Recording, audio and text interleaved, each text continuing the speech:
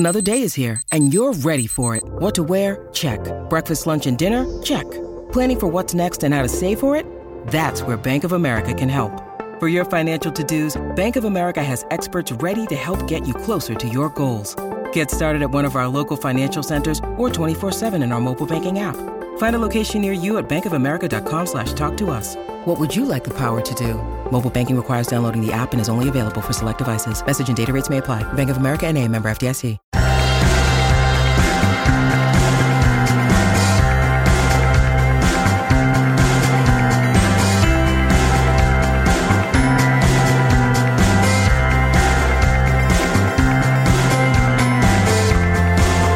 Hello and welcome back to another episode of Beyond the To-Do List. I'm your host, Eric Fisher. This is the show where I talk to the people behind the productivity. This week, I'm thrilled to have David Allen, author of Getting Things Done, back on the show for the fourth time. And honestly, of all the times that I've had him on the show, I think this may be my favorite because this is laid back, this is fun, and we're talking about the new Getting Things Done workbook. But we quickly move beyond what that workbook is and why that workbook is helpful, especially as an entry point for people who have either adopted or tested out getting things done in the past and given up on it, or people who have never tried it before. This workbook is a way for them to understand it in its most simple terms about how the 5 steps of GTD, capture, clarify, organize, reflect, and engage, can be broken down to truly have stress-free productivity. If you're somebody who has tried GTD in the past and given up on it, or if you're someone who's never understood GTD, or honestly, if you're a GTD enthusiast like I am, you're going to hear in my voice and this conversation with David Allen that going through this workbook myself helped renew and clarify my understanding and my excitement for getting things done. So enjoy this conversation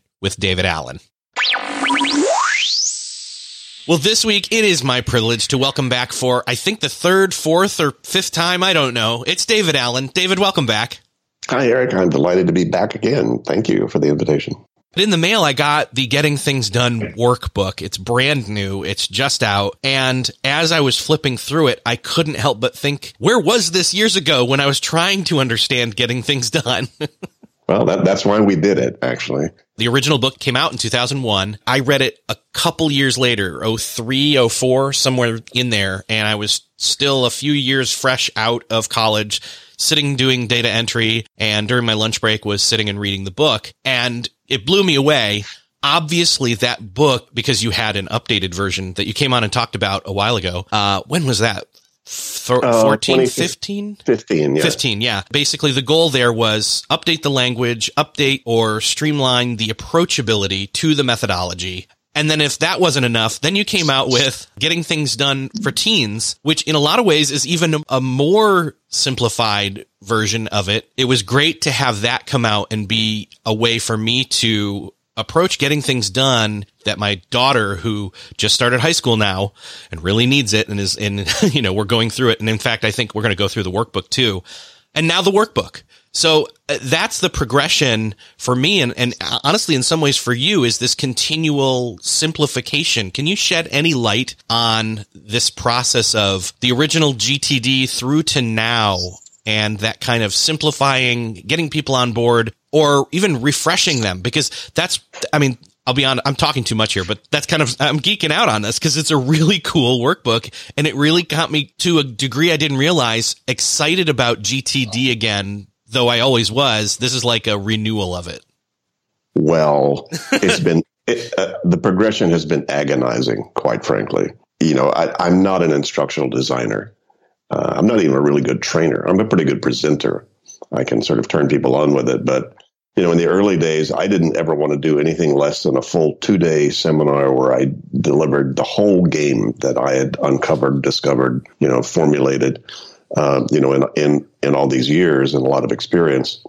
And anything less than that, I thought I was doing short shrift because it's such a holistic model. And so the book, it was daunting for most people. I could get people enthralled in 2 days, but they'd walk out and not do anything. They'd walk out hypnotized and think, well, gee, that's really great stuff, but I have no idea how to do it and what to do. So it's been really a long process of connecting with people who do know, a lot more about the difference between presentation and training is training actually changes behavior, or that's its objective. Presentation just says, ta-da, hope you like the presentation and get something out of it. But the whole idea of being able to lower the barrier of entry for people to engage with this, because getting things done was truly 25 years of my life and work. I put together in a manual. It wasn't really designed as training. It was designed to be a manual. In case I got run over by a bus, I knew it was all in there. And anybody who had ears to hear, eyes to see, could at least pick up the book, and that would be the methodology. So when I say it was agonizing, it's like it took me 25 years to figure out what I'd figured out, and that it was unique. Nobody else seemed to have done that, and that it was bulletproof. But then I figured probably take the rest of my life to figure out how to distribute it and make it stick. So, you have recognized the trend and the pattern, which is lowering the barrier of entry. What's been challenging, and I think we've done a pretty good job, is not really stepping down the methodology as we've done that. It's all there. It's all in there in a sense, but giving people a lot easier way to step into it. That's been the objective. If there's anything I can speak to in terms of the strength of the workbook, it's just the clarity and the speed at which somebody could sit down and go through this workbook and understand the methodology. They could create a workflow, they can create a system, and they can understand the 5 steps of GTD, and then even the 10 moves inside of the 5 steps. And now, even as I say that, it sounds like I'm making it more complicated, but it couldn't be less complicated as you look at this workbook. Thanks. Well, I'm glad to hear it. I mean, as far as I'm concerned, the jury was kind of out. I guess we'll see, how easily it is. But it's nice to hear from somebody, from your perspective, that you think it works. So, yay. Yeah, I'm a little too close into it. Sure. It's like, so I go, well, hopefully that was the objective. So nice to hear, at least for you. Yeah.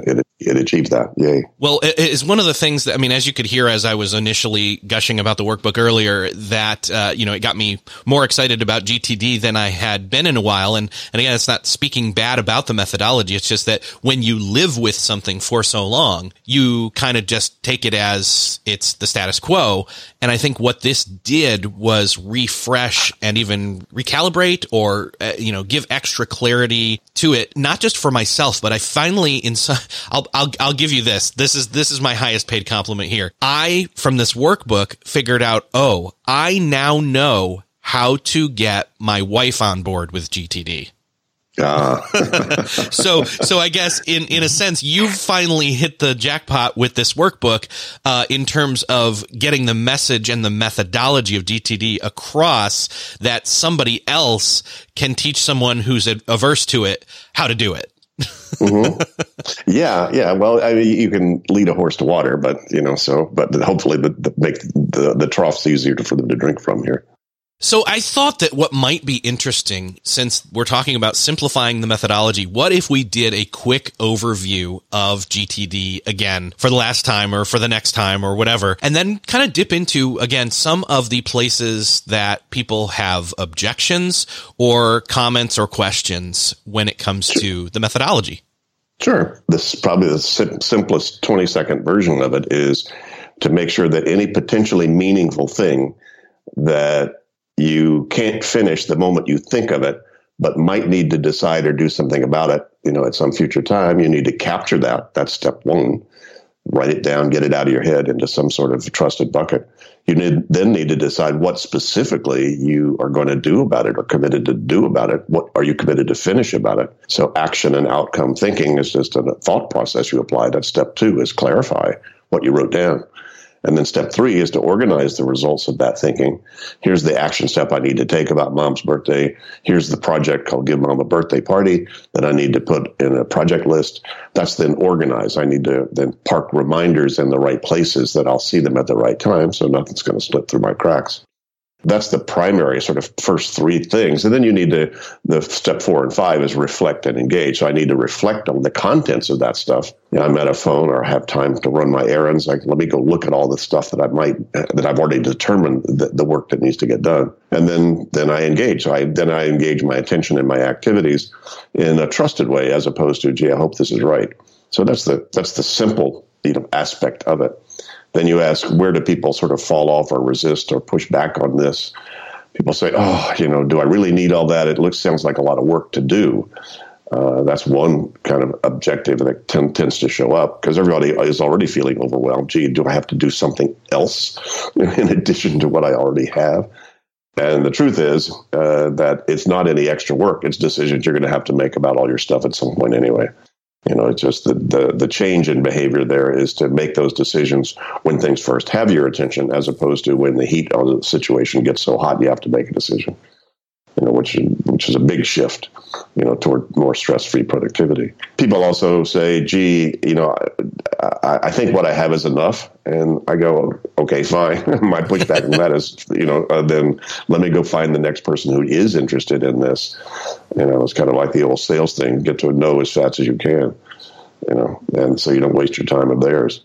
I think a lot of times people think that time management and productivity has a good bit of baggage around it, as a concept. People, usually when you use the word, people think corporate OCD, button down, work harder, stress more, sweat more, which is really sort of an inaccurate and a rather immature way to think about what productivity is about.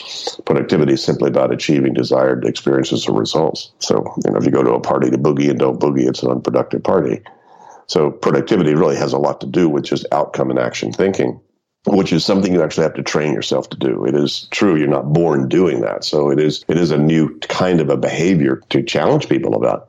Any kind of a change is a change and kind of throw people somewhat out of their comfort zone to do it. So those are some of the most common resistances people have to what they think that getting things done is about. You mentioned the friction against outcome thinking or action thinking. That sounds a lot to me like one of the objections that I hear, especially in the 5 steps. It's the clarify step. It's this, They don't necessarily get stuck on the work of the clarifying. It's that they get stuck in the procrastinating of getting to the point of the clarifying. I think you actually even put it this way in the book. We need to think about our stuff more than we think we do, but not as much as we think we might have to think about it.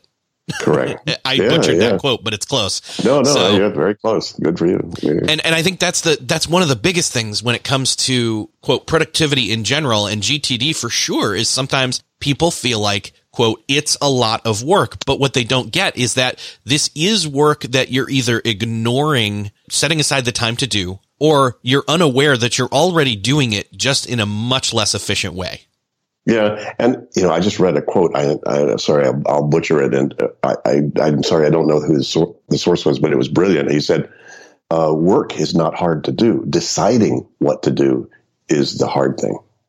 We actually love to work. We love to get things done. Those are your better days when you finish the meeting, you turned in the report, you finalize the plan, you clean the sink. We actually like to do those kinds of things and feel really good once the work has been defined in terms of what you need to do. But, as I've said many times, the late, great Peter Drucker, the great management writer and guru, said that defining your work is the toughest work to do. He didn't tell you how to do it. He just warned that in knowledge work, that was going to be the biggest obstacle for people. In other words, work is not self-evident. You actually have to make it up, and then make it happen. And there's nobody on your team.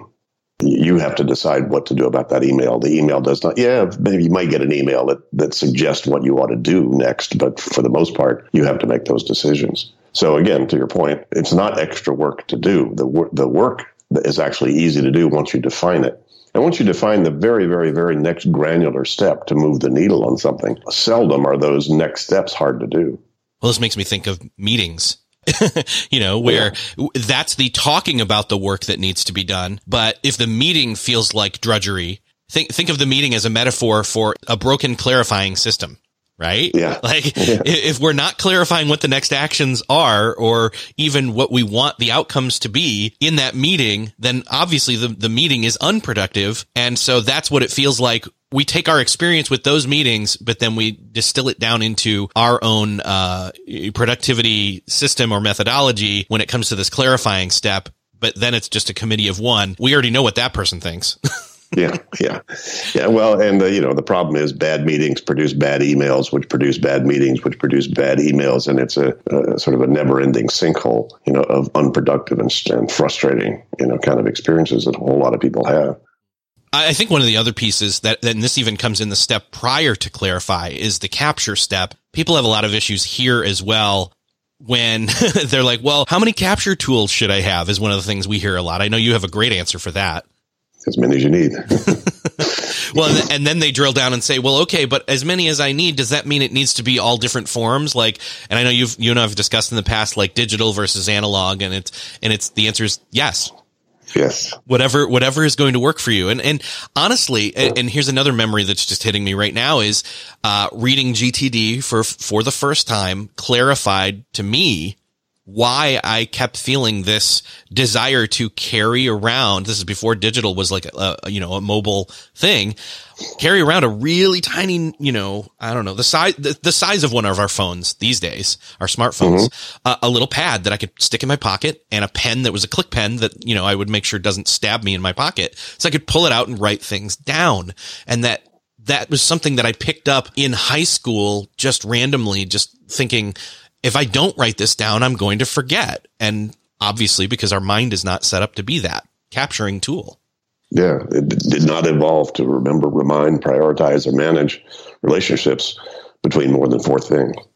So, that's, and it's another, I think, one of the reasons, Eric, that people resist that whole capturing process is, I think, and I can't really prove this, but at least anecdotally, it's because it gives people a false sense of control to keep it in your head. I'm hanging on to it. You feel so out of control and vulnerable to begin with, you don't want to externalize that and actually have to grapple with it. So you try to just hang on to it. So it creates this sort of psychic constipation. Or they don't decide to capture because they don't have the follow through or the setup, the trusted system that then a capture would then feed into, that something's going to be done with that thing they captured. Right. And most people it's kind of like I suggest people get, and that's one of the moves, in the workbook is get yourself an in basket, and you need one at home and one at work. You also need something that serves that function in transit. And people go, ooh, an in basket in my house. I don't want an in basket in my house. And if you don't have an in basket in your house is your in basket. So it's not a matter of whether you have one. It's a matter of size. So most people's in baskets, their first capture place is the first flat surface inside their door. And then that gets so overwhelmingly full of all kinds of stuff that hasn't been distributed to the right people to make the right decisions about it, that it spills over onto the kitchen counter between the dining room and the kitchen. And then that spills over onto the dining room table. Half the dining room table is oftentimes, an in basket. I've been there. I've seen them. So, get one spot for you and one spot for everybody you live with, so that they know, hey, if I need you to see it. So, if your wife resists having an in tray, say, well, gee, dear, if I have something important that I need you to see and that you need to see and you're not here, where should I put it? And then make that her functioning in basket, wherever she says. That's it. Even that can change a relationship. Believe me.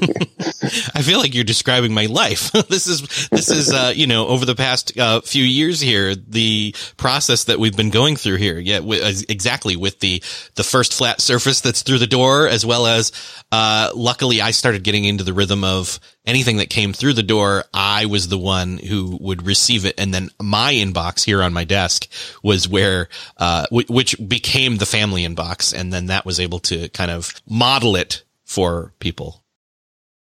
Still searching for a great candidate for your company? Don't search, just match with Indeed. Indeed is your matching and hiring platform with over 350 million global monthly visitors, according to Indeed data, and a matching engine that helps you find quality candidates fast. Ditch that busy work. Instead, use Indeed for scheduling, screening, and messaging so you can connect with candidates faster. I wish I had Indeed when I was in the hiring process in roles in the past, because it is a slow, arduous headache of a process to find the right people. Or, at least it used to be. Join more than 3.5 million businesses worldwide that use Indeed to find and hire great talent fast. In fact, in the minute I've been talking to you, 23 hires were made on Indeed, according to Indeed data worldwide. And listeners of the show will get a $75 sponsored job credit to get your jobs more visibility at Indeed.com/to-do list. Just go to Indeed.com/to-do list right now and support our show by saying you heard about Indeed on this podcast. Indeed.com/to-do list. Terms and conditions apply.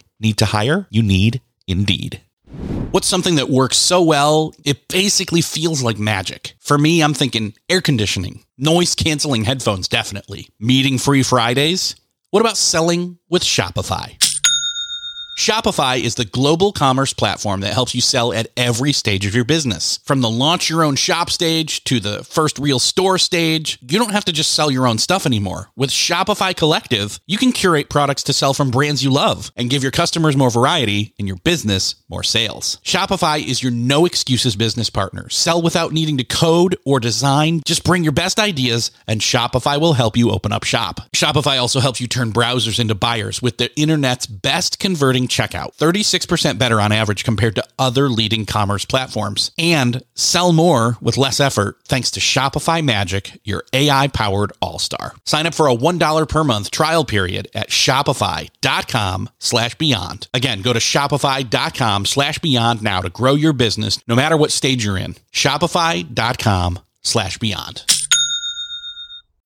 When you need mealtime inspiration, it's worth shopping Kroger, where you'll find over 30,000 mouth-watering choices that excite your inner foodie. And no matter what tasty choice you make, you'll enjoy our everyday low prices, plus extra ways to save, like digital coupons worth over $600 each week. You can also save up to $1 off per gallon at the pump with fuel points. More savings and more inspiring flavors make shopping Kroger worth it every time. Kroger, fresh for everyone. Fuel restrictions apply. One of the things, though, that comes up is the what do you do to clear out that inbox and at what kind of intervals? Obviously, one of the quickest ways is to follow the 2-minute rule. And I, in fact, will do that, although sometimes I'll save up a bunch of 2-minute things, like paying bills, for example, which is one of the primary things that shows up in my inbox. I do not receive those all digitally. Some of them I do. But I will save those up and I will designate a certain point in time once a week where every bill that's come in since last time, that's when all those 2-minute rule, 2-minute bill pay rules will show up, and I'll just check them all off, and I don't have to think about it. It's not on my mind. It's sitting there in an inbox, or better yet, sitting there in a folder that's not in the inbox anymore. I've processed it out of the inbox into the bill folder for the next time on the calendar when it's time to sit down and pay those. Yay. That's even further down the system, actually. Yeah. No, that's good stuff.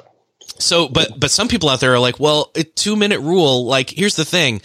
If I pick something up and I think it's 2 minutes, but then it turns into more, they get stuck and kind of frozen. And they're like, this is now taking me more than 2 minutes. What do I do? Do I follow through here? Do I set this aside? I still don't even know how long of a task this is. It's almost turning into a project. Yeah, well, there's a great solution for all that. Just get older. Okay, what do you mean by that? Care less, or your experience will let you know how long these things take. Yes, exactly. That was the point right there. Is one of the other things. Then this goes back to talking about people getting locked up on the clarity. The clarify step is wisdom, experience. Do enough clarifying, and clarifying gets easier. It's like training your muscles. It finds it easier to do. It is a cognitive muscle to train. You weren't born. You didn't hop out of your mom and go, "Gee, mom, what exactly are we trying to accomplish? And what's the next step? Is that yours or mine?" It's actually learned behavior, and a whole lot of very mature, sophisticated people still need to learn that behavior, and practice that muscle. And you're right. When I've coached executives and I spend 2 days or 2 weeks or whatever one-on-one, having them capture and clarify all their real stuff and going through several hours of them making next action decisions about all the stuff we gather together that they've let show up in their ecosystem. By that time, they have trained that muscle. And I can walk out of there and they know what that feels like now to make a next action decision on something.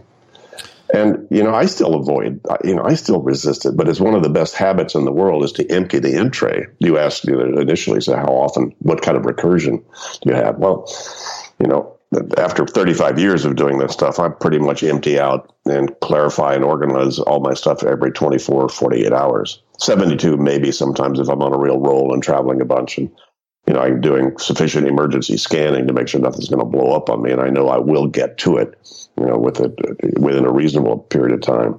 But for the most part, every 24 to 48 hours, I'm picking up, making next action decisions about stuff, handling the 2-minute stuff, and organizing all that appropriately, which is how you get your in tray empty.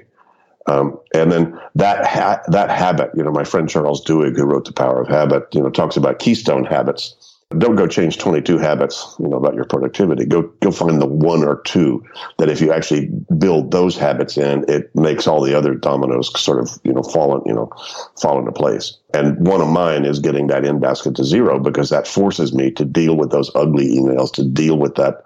I'm living in the Netherlands, just starting to try to learn Dutch, and I still get a bunch of stuff in Dutch in my mail, right? The tendency for me to go, oh no, and add it to some sort of stack, that I don't deal with, is still there for me. And so this great, wonderful habit called, oh, come on, David, you teach this stuff. Get the in basket. I need to see that in basket empty. And so it forces me to then make some of those hard decisions, about, okay, what exactly is this thing? Are they giving me money? Do they want me to pay them money? I don't know. Google Translate, come on, crank it up, figure it out, and so it forces me to go through, that sort of thinking process and apply that thought process. But I understand the resistance to it. Yeah. Believe me. You talked about habits. This falls back into, or curves back around onto, I should say, the fourth and fifth step of reflect and engage, especially in I'm not going to talk about all the different, quote, moves in the workbook, but move 9 and move 10 fall under reflect and engage, the steps 4 and 5. And these are really I'm not going to say the other parts of the system are less important, but these are the ones that are that strongest habit / muscle memory to build in, where you're doing the weekly review as well as that daily review, deciding / acting and even thinking, because then that's where you realize that then curving back into step 2, the clarify, when you're getting your in tray to empty and you're getting your emails to zero, you're suddenly able to act quicker over there, because you've done the further down the line, quote, steps of continually doing a weekly review, continually doing a daily review, to where your priorities, your goals, your awareness, however you want to address it, are much more clear, and you have much more clarity on those in your life. Indeed. The strange paradox about the weekly review, where you step back and sort of lift up into the fire tower and instead stop hugging the trees and manage the forest a little bit. That's where you climb up in the fire tower, you can see smoke coming in the distance. If you're there hugging a tree, you don't see the smoke till it's in your tree. It's really nice to step up and have a little bit of an altitude that you're thinking about things in a larger way. But the strange thing is that if you're not actually doing real weekly reviews, you're actually trying to do it all the time. You're sitting there spinning. What should I be doing? Am I doing the right thing? And it's a spin. And, as I say, I sort of make it a little bit facetious, but there is a little truth to it that I think about once a week. And you're right now I'm kind of dumb and happy because I did a weekly review and I'm going to do another one. And that kind of thinking is sufficient. It does what I call hardwire my intuitive intelligence. So it lets me make much more trusted choices spontaneously. See, we don't have time to think. We need to have already thought.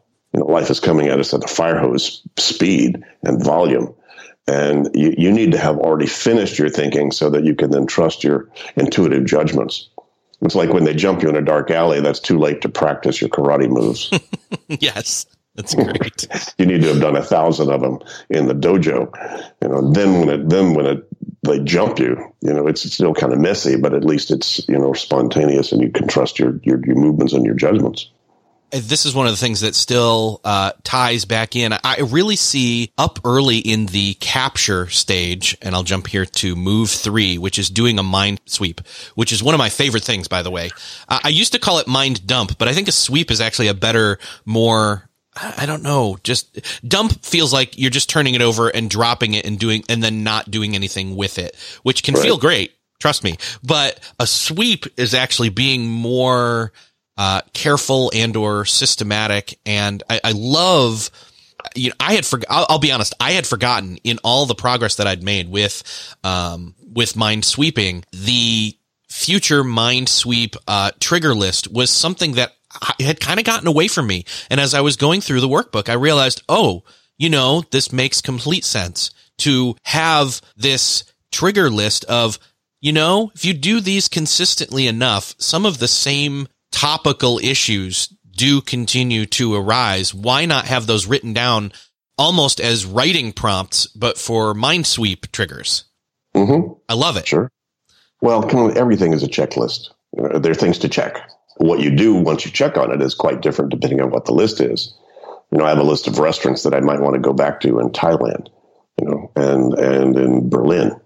I don't need to look at those checklists unless I'm going to be in Thailand or in Berlin. And so, but a checklist of things that I ought to be asking myself on some consistent basis. Is there anything about that I need to grab or whatever? Because it gets pretty subtle, those loops that we open internally. So people often think this is a fairly mundane process, and it to some degree, it is about the mundaneness of your life. Oh, I need cat food. Oh, I need new batteries for my iPhone. Oh, I need to, yada, yada, but it's also, gee, what am I going to do about hiring this consultant? Yes or no? Should we really go to a therapist? I don't know, whatever. And so all of those are in a sense dealt with the same way, just as obvious or just as necessary to grab those things that have your attention and then have you make those interesting decisions about them. Well, what's your final outcome about therapy? Why do you think you need it? What would be wildly successful about all that? What's the outcome you're after? And what's the next action? So you apply this to multiple levels of sophistication and subtlety.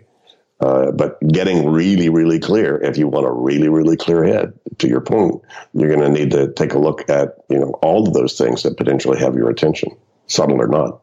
Obviously, I think the reason for me that I see a connection between a weekly review and a daily review and also doing a mind sweep is that once I'm done with a weekly review or have done a hopefully much shorter than a weekly review, a daily review, time-wise, I can't help but think, okay, is there any quick sweeping in my mind that I need to do real quick back at the beginning of the cycle of capturing? And if so, let's do that now. And again, that might shake loose some 2-minute tasks or some thoughts or feelings. And by having this Mindsweep trigger list correlates back into some of the things that I'm checking in on that are maybe further down the pipeline in terms of weekly review with projects, ongoing projects at least, or stuff that could potentially bloom into new projects. Well, life is not static. It's constantly shifting and changing. And so your system has to be constantly dynamic. I'm sure, do you have a drawer in your desk? Yes, it's right here. Everything in there belonged there at one point, but things change. Those ballpoint refills were that's a great place for them when you had that pen. Now you don't have the pen. They're now trash. Right. So, crap self-generates, doesn't self-destruct, simply because the nature of things change just because of time. So, if you go through your files, you keep things that you think are important then, but they become less and less and less important. And at some point, you need to curate them.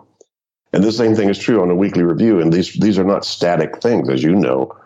If you do them, they're quite dynamic and quite creative. And you oftentimes then, when you're cleaning up and clarifying and organizing, you then generate more stuff you need to capture. So the creative process doesn't stop. It's one of the reasons that the people actually most attracted to GTD are the people who need it the least. They're already the most creative, aspirational, inspirational, positively focused people. That's actually why they are so attracted to GTD, is because they've sort of thrown themselves out of their own comfort zone with their own creativity and productivity. They've just created so much more that they haven't been able to catch up with, and they need to upgrade their systems, to be able to do that. And they already know the value of system. They already know the value of this kind of thinking process. So those are the good news about my professional life is I've had the opportunity to spend thousands of hours with some of the best and brightest people you'd ever meet, because they were so attracted to this work. One of the other objections that I've seen, it comes up in the weekly review process where they didn't originally think that it was a project, it was a task, and then it blooms into a project. Again, this is one of the things that as you get as you get more experience with it, you become more adept at discovering that and then transforming it and moving forward with that. But what do you say to people who are like, oh no, this task just became a project. What do I do? Yeah, say, well, congratulate yourself. You're learning. You're getting better and better at that. I still have to work at that. I'll be doing some stuff and then realizing, wait a minute, you ever made a phone call that you thought would end something and it didn't? It turned into something weird and strange and took a weird left turn, and now you got off the phone and now there's still something that needs to be resolved or clarified that you didn't expect. And that's when recognizing that, and if that will take more than one step to resolve it or complete it, you now have a project. But that's why the weekly review is sort of the safety net to catch those kind of things, because those are subtle. They're subtle for me too. I go, Dave's like, oh, come on. Okay, now I got a project. And I just go to my project list and add, R&D. Okay, I need to look into X, Y, and Z. Or now I need to finalize X, Y, and Z. And many times, some things get completed and they produce another project simply out of your inspiration or good ideas or your creativity. And so starting to recognize when something emerges that you're not going to be able to finish and write off as done, in one step, that's very creative process. You just illustrated what the obvious, or I should say the what should become obvious as you've done it enough times, is with every new project that suddenly springs out of what was originally just a task, is identify what is that next action for that project. Yeah, indeed. What about for people out there who maybe aren't as in control of their own tasks / projects that are delegated to them, or if they're delegating them to other people? That's another place where things get really murky for some of us. Yeah. And, a lot of people say, gee, why even bother trying to get organized? I get too many interruptions and too many things get thrown at me ad hoc kind of as they come at me, and I just have to deal with them. And, many times that is the nature of somebody's job. And so, as I say, you better handle everything that you can handle and that you can control, so that when those things you don't expect happen, you can deal with them elegantly. As I say, there's one organization that never has fires and crises and interruptions, and that's the fire department. Because they're organized for that. Yeah, they're ready. Yeah. And what they're doing is, if they're not on some sort of a call to do what they need to do, they're getting ready for the next one. And they don't know when it's going to show up or what it's going to look like. And that's a great lesson to be learned, because it is, a lot of people think they're firefighting out there all the time. And sometimes latest and loudest is exactly the most tactical, strategic thing to do. It's just you don't want to do it simply because it's latest and loudest. You want to do it because the latest and loudest thing is the most strategic thing to do. So in order to know that, you need to have captured everything else and clarified and organized it. So you can. That's why when I'm not doing anything else, Eric, I'm cleaning up my in trays and inputs to zero, because there's a surprise coming toward me I can't see. And when that hits, I want as small a backlog of unclarified, unorganized stuff as possible, so that I can evaluate that new opportunity or that new challenge from a clear deck. We've talked about this a little bit earlier, the benefits of the workbook being the simplification of the methodology, so it can be more easily understood and adopted. But there's also some other benefits that lean into those same attributes, in terms of, again, in other words, the workbook is not just a more simplified version of the book. It's a workbook. Why did you guys decide to lean in on this work aspect of it, the experience of the GTD methodology as you go through this workbook? Well, again, that comes from a lot of the, quite elegant expertise that we've worked with in terms of people who really understand instructional design. And we didn't want this to be just a repeat. It was truly, look, you've either looked at the book, heard about it, thought it was too daunting or whatever, or maybe you heard somebody talk about it, or maybe even went to a seminar, but you feel like you just didn't know where to start or how to do that. That's why this was designed to not just be a regurgitation, if you will, of that, but that it would actually get you to do it. And, we're building, there are QR codes in here, so that when people are saying, gee, I want more information about that, you can click on that and you'll hear me talk about it for 2 or 3 minutes and give you some more explanation, put some more flesh and blood on whatever the topic is, if you're interested in digging deeper. So we wanted to build all that in for people to, again, make it easier. Yeah. I personally would say that if somebody has never read GTD, or they've heard of it, they've never given it a true look before, this is the place to start. This is the thing that I would give. even potentially to a teenager. Even though you've got the teenage, GTD for Teens book, I think I'd almost give them this. And then the other one as kind of a, you know what, there you go. As we get into, what is it called? Like we're just starting the school year now here in the States again, but this is a great, graduation present for, anybody or any time really, this Christmas present, whatever. The pairing of the Getting Things Done workbook and the GTD for Teens would be great. For that age. One of our objectives was to essentially make this a taster. Yeah. So now you can taste it. You can taste what this is like because I learned years ago from a very sophisticated guy in the corporate world. He said, there's no cheaper advertising than free samples. So if I put something in your hand so you can taste it, look at, touch it, feel it, you're much more likely to buy it in the store, the bigger version of it. Yeah. And this wasn't done so much as a sales tool, but more of an educational tool that says, okay, here's a taster. If you want to dig deeper, get the Getting Things Done for Teens book or get the Getting Things Done book or go to a seminar or get coaching. There are a lot of ways to take this a much deeper dive into this methodology. Yeah. This really does feel like it's the analog paper version of sitting down and doing a Getting Things Done intro course. And I guess that's probably your intention, right?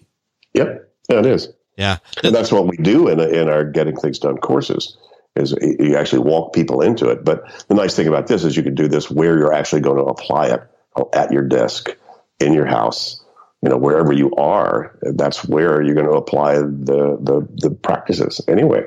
So that's kind of nice to do that.